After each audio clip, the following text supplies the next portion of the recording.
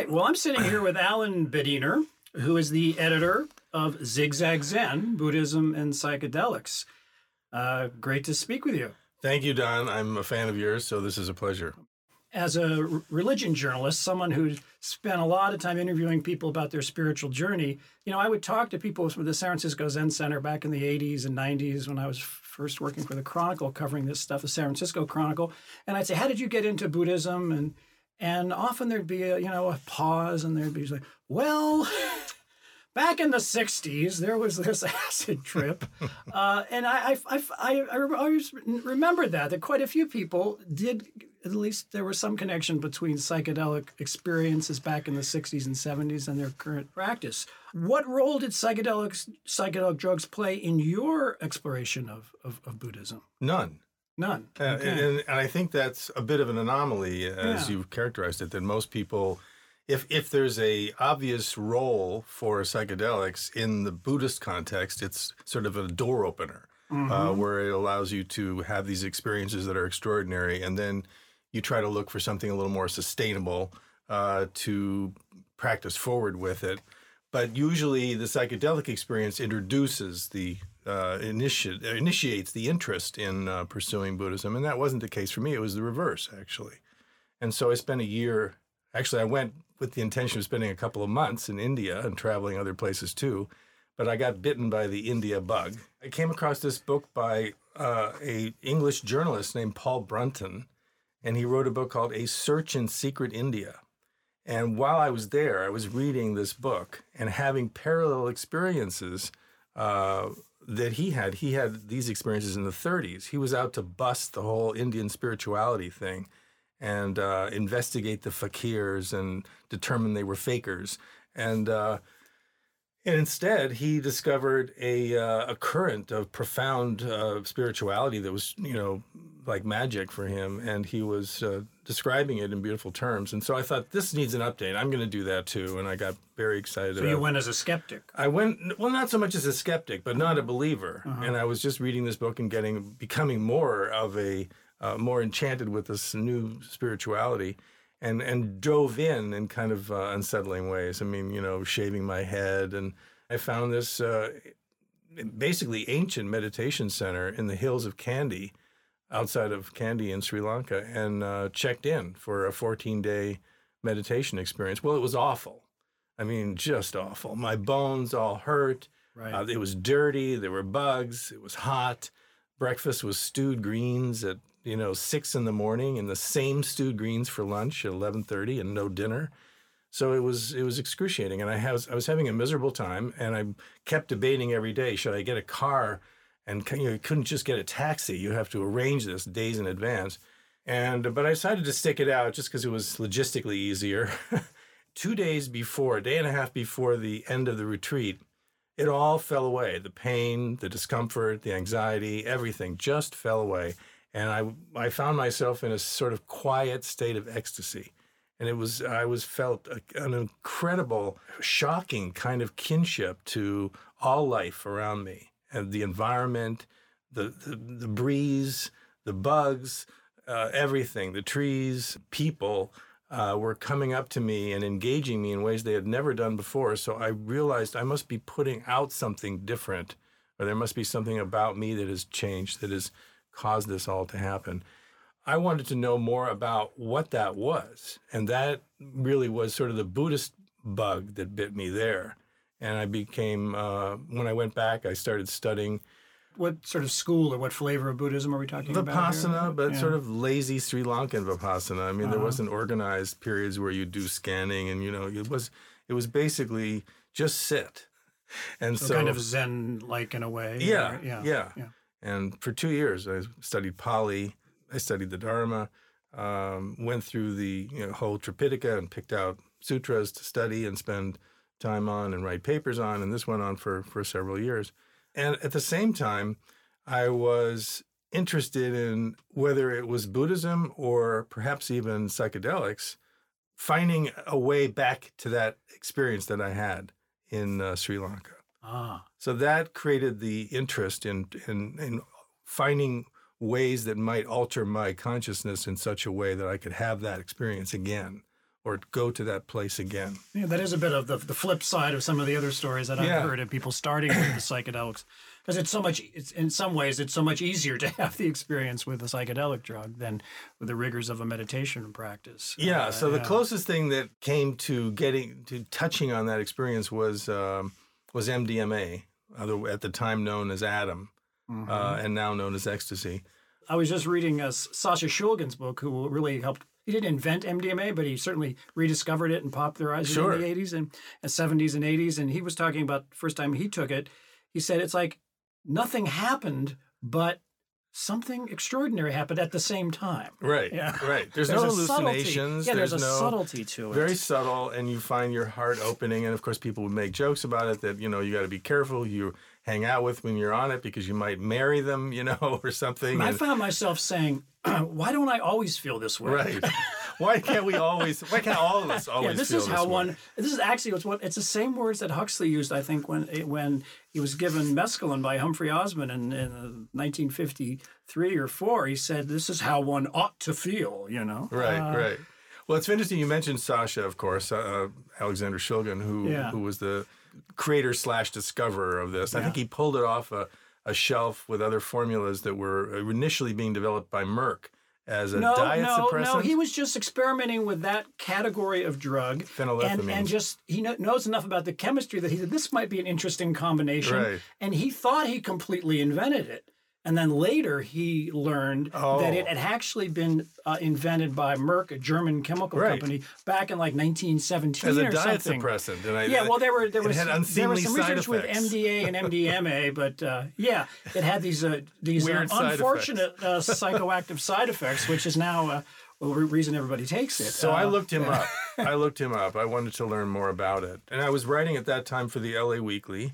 Had reinvented myself as a writer, which I really enjoyed. And I was basically canvassing the whole area of mind-changing phenomena from psychoneuroimmunology to Scientology to Anthony Robbins to Thich Nhat Hanh to Terence McKenna.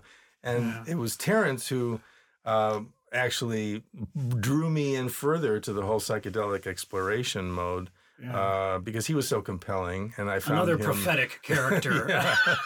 He was very compelling and fascinating and a lot of fun, and got to know him, and we became friends. And so I started experimenting with psilocybin, and so the experiences with psilocybin also touched that area where I felt that kinship with all life and similar kinds of feelings without necessarily. Were you taking mushrooms in a shamanic kind of a context, or a recreational context, or a therapeutic context? How about a Terence McKenna context? The experience that I wrote about on ayahuasca was actually, he was my shaman. But of course, he had his own theory about how it should be used. And, no ayahuasqueros to soothe your experience and your passage from one part of it to the next. No comforting friends to interlock your arms with in a circle, none of that. Middle of the night, in the jungle, by yourself, face your demons. That's the way to do it. And he liked the edge of terror that produced. It's often unclear how much of that has to do with whether it's ayahuasca or mushrooms or LSD, how much of it has to do with the drug or the sacred medicine. And how much of it has to do with the person, the set, and the setting. But, like all sacraments, I think you bring so much of the experience to the table. I mean, it's different for everyone. I mean, even something as simple as cannabis has very different effects on people. Some people it's a stimulant, some people it's a depressant. Right. So in all cases, I think these materials, they have a range of possible outcomes, but what actually happens is in large part dictated by your experience, your consciousness, your set and setting that you bring to it. Why don't you just briefly tell us what happened with your experience with Terence and why? I mean, you say in your chapter here, which you called Yahé and the Yanas. Terrible title. Nobody knows what the hell it means. You say that nothing but your Buddhist meditation practice prepared you for what was about to happen. So, first of all, briefly tell us what happened, and then how did your Buddhist meditation prepare you? So, as I mentioned, this is the way he likes to go about it himself, the middle of the night, alone. And so that's what I did. And he showed me a place where I would vomit, because that's typically involved in the journey as part of a purgative. Mhm. And he had shown me the tent that I'd be confined to once it kicked in, because you wouldn't be able to stand on your 2 feet. I guess the first thing that I noticed was I was looking up, sort of waiting for it to kick in, and I was looking up at the stars, and I was noticing just how delightfully beautiful they were, and then I noticed that there was movement in the sky, and all of these stars representing points of light on a particular massive being of some sort moved in symphony. So it was like this giant being. Right. You said like a spider, I think is what you said. Yeah. Yeah. And it moved, and all the other stars moved with it. And I could see, I said, oh my God, I'm seeing something. It was so visceral and real. It didn't seem like a hallucination at all. And so I thought, this is just weird that I've never noticed this before. It felt so real. And then it was quite quickly came in a very strong way. And I had to lay down, and the flashes of colors were all very amazing. In fact, it's kind of terrifying when you're seeing the same thing when your eyes are closed or open. Yeah, because often it's a subtler thing. People talk about psychedelics and hallucinations, but normally people don't really have hallucinations. I mean, things that just aren't there. In your case, though, sounds like you certainly did. Yeah, I mean, it's debatable whether they're there or not, but yeah, they definitely were usually hallucinations. What we call hallucinations, it's like a shifting of patterns, or a blurring, or a noticing patterns, or new kinds of ways of seeing things, but not just an out and out hallucination. Well, it shifted from this, and there was interesting hallucinations in the sense that I looked around, and I was. In my experience, I was looking around, I was laying flat on my back, but I was seeing walls that had the Mayan iconography, the alphabet, those letters, which never particularly fascinated me. And I was surprised to see them, because I thought, well, if all this is coming from my consciousness, I assume it was, then where did that come from? That's not something I felt that I was ever interested in or stored. And but that was that came along with the experience. Intermittently, I would see that iconography, but I found myself running really rapidly for my life from a dragon, and I knew it was a dragon because I could hear it thumping, and I could smell the hair on my legs burning from its flame. I mean, it almost sounded like you were in a bad horror movie or something. Exactly. And you said you were a little embarrassed by your hallucinations there. I mean, couldn't you come up with something more interesting than a fire-breathing dragon? Fire-breathing dragon. And I suddenly turned around and I found a sword in my hand, and I found the courage to actually use it and plunged it into the dragon's chest and watched it slinker down into a pile and watched its face to make sure it was really dead.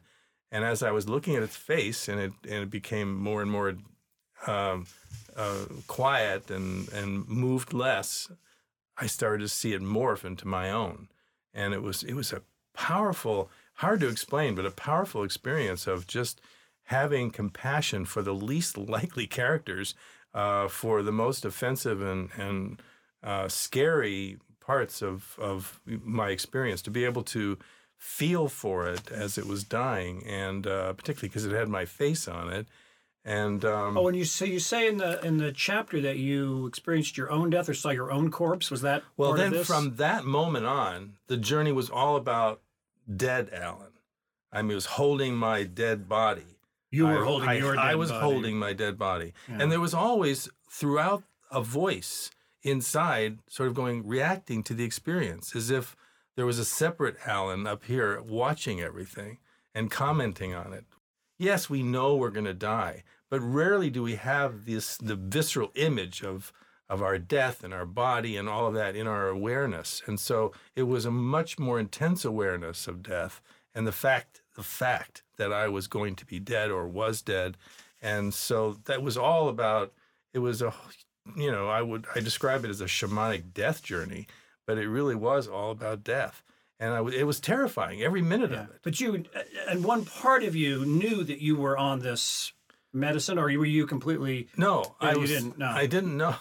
You'd I was forgotten taking it that as you it were came. actually, I'd forgotten that I was on this. You were really living this, I experiencing. was really this. living Yeah, it, yeah. and it was confusing, of course, because I had this voice that was still alive, but my visceral experience was I was a corpse. I was dead. Buddhist meditation allows you to weather the storm. Whatever difficulties you're having in your life, they're more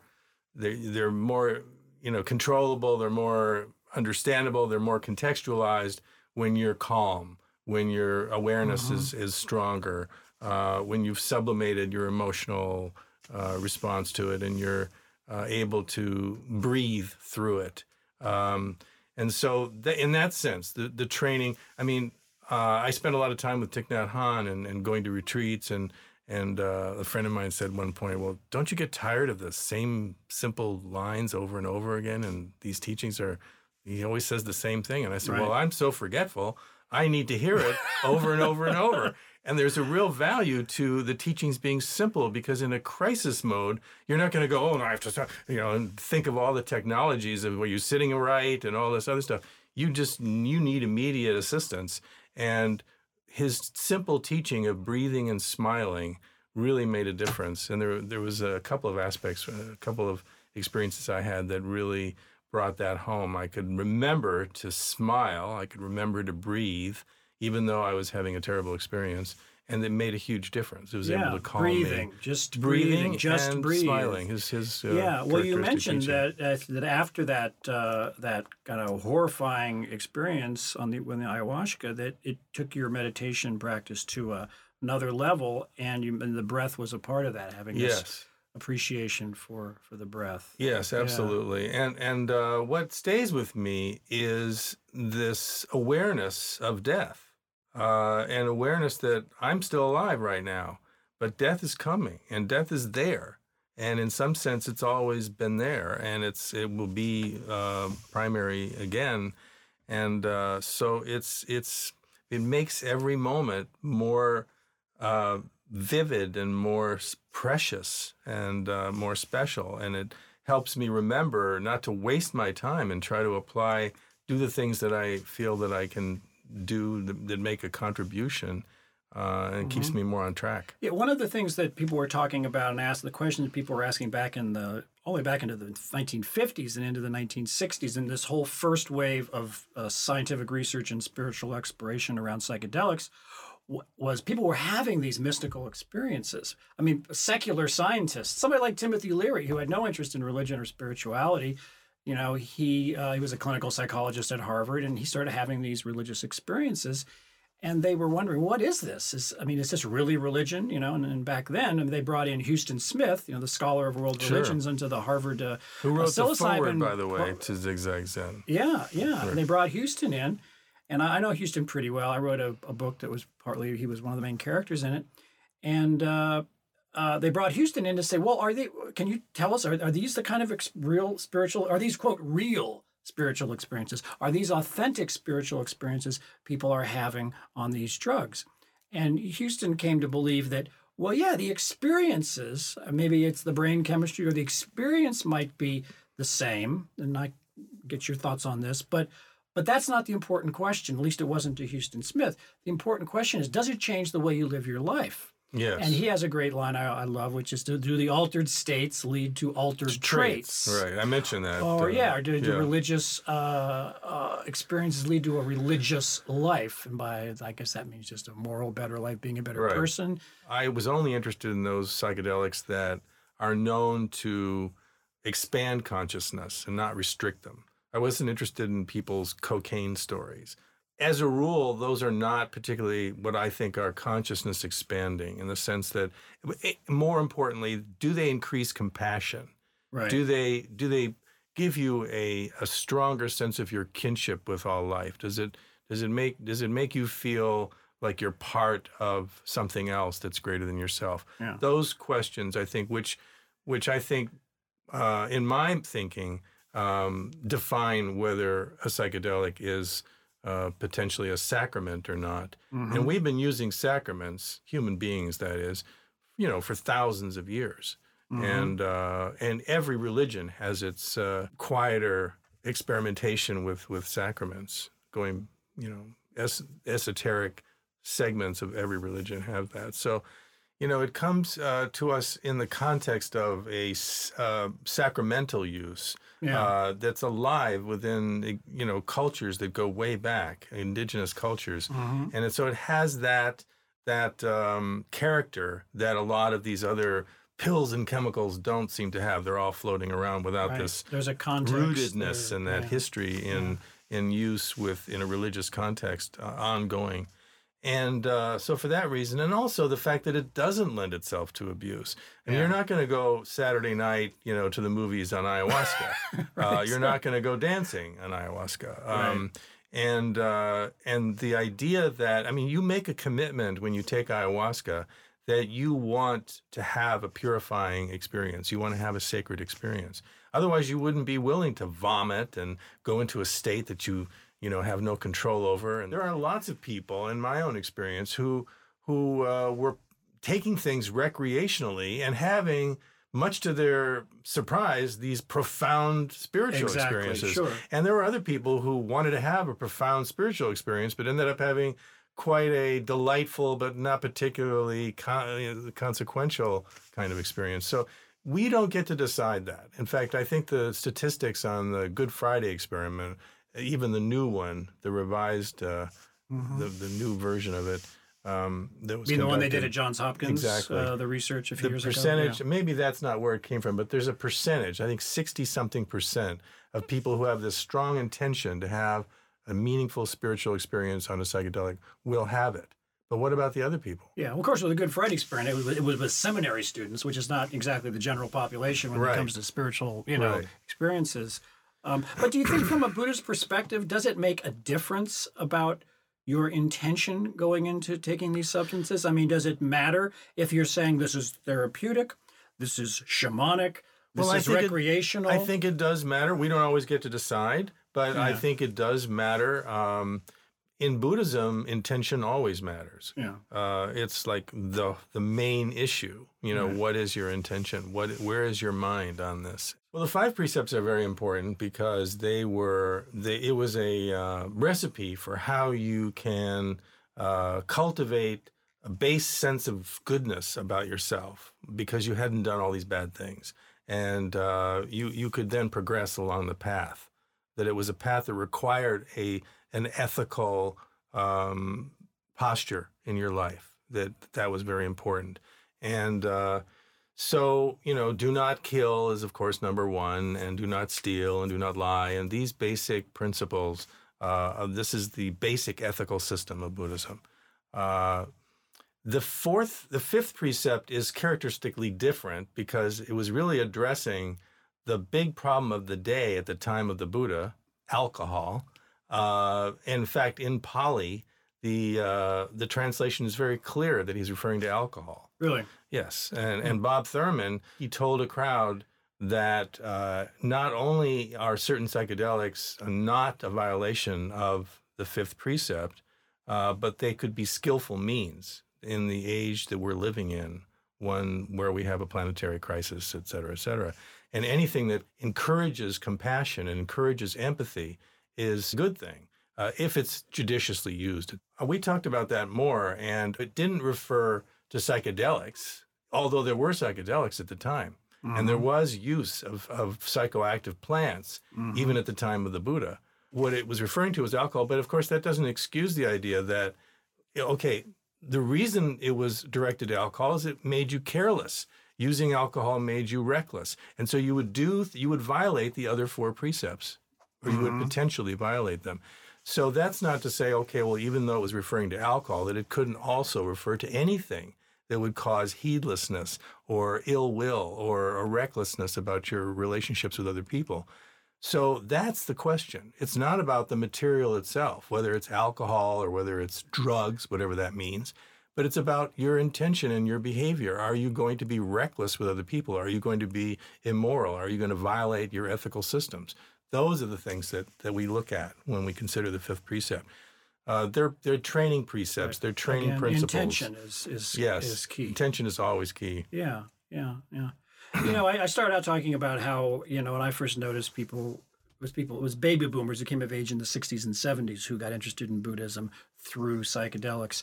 What's your sense of younger people today? People that are in their, say, 20s now? Are people, there's been a lot of interest in other, of course, MDMA and ecstasy, and there seems to be a whole new wave of interest, both in the scientific research into these substances and in the spiritual exploration, especially with ayahuasca, which everybody's talking about right now. Young people are different now than they were before. Yeah. They're more thoughtful, more serious. We're advancing as time goes on, generationally, so that there is an evolution that goes on just over time. And I think there is more seriousness about this stuff, more intelligent use of these things, both these and the other materials that we've talked about, even cannabis. People are looking for a sacred context for that, not just to go and get high. But I think there is much more seriousness about these things. There's a lot of talk, or at least there were a few years ago, and I was reporting on this stuff, about the graying of the Sangha, the American Buddhist communities. And I wonder, are we seeing young people getting interested in Buddhism through the psychedelic doorway now again, or not? Well, that's classically been, the best thing you can say about psychedelics. Well, it got you interested in Buddhism. But I don't see it that way. I think they're two very distinct, different activities. Okay, yeah. Taking a drug does not make you more Buddhist, and being a Buddhist does not give you any special ticket to ride when you take a psychedelic. But they can be mutually reinforcing and helpful to a person. And so you can have you don't necessarily have to take one. And while you practice, you don't have to combine them both in the same moment of time. But I think there's more to the benefit than just being an introductory kind of experience, that you can work with these materials over time as well as develop your practice. So I think there's a lot of work on multiple paths that you can be doing and probably should be doing if you really want to evolve. Okay, well, listen, Alan, thanks very much. Don, it was a pleasure. I enjoyed the conversation. Thank you, me too. Okay.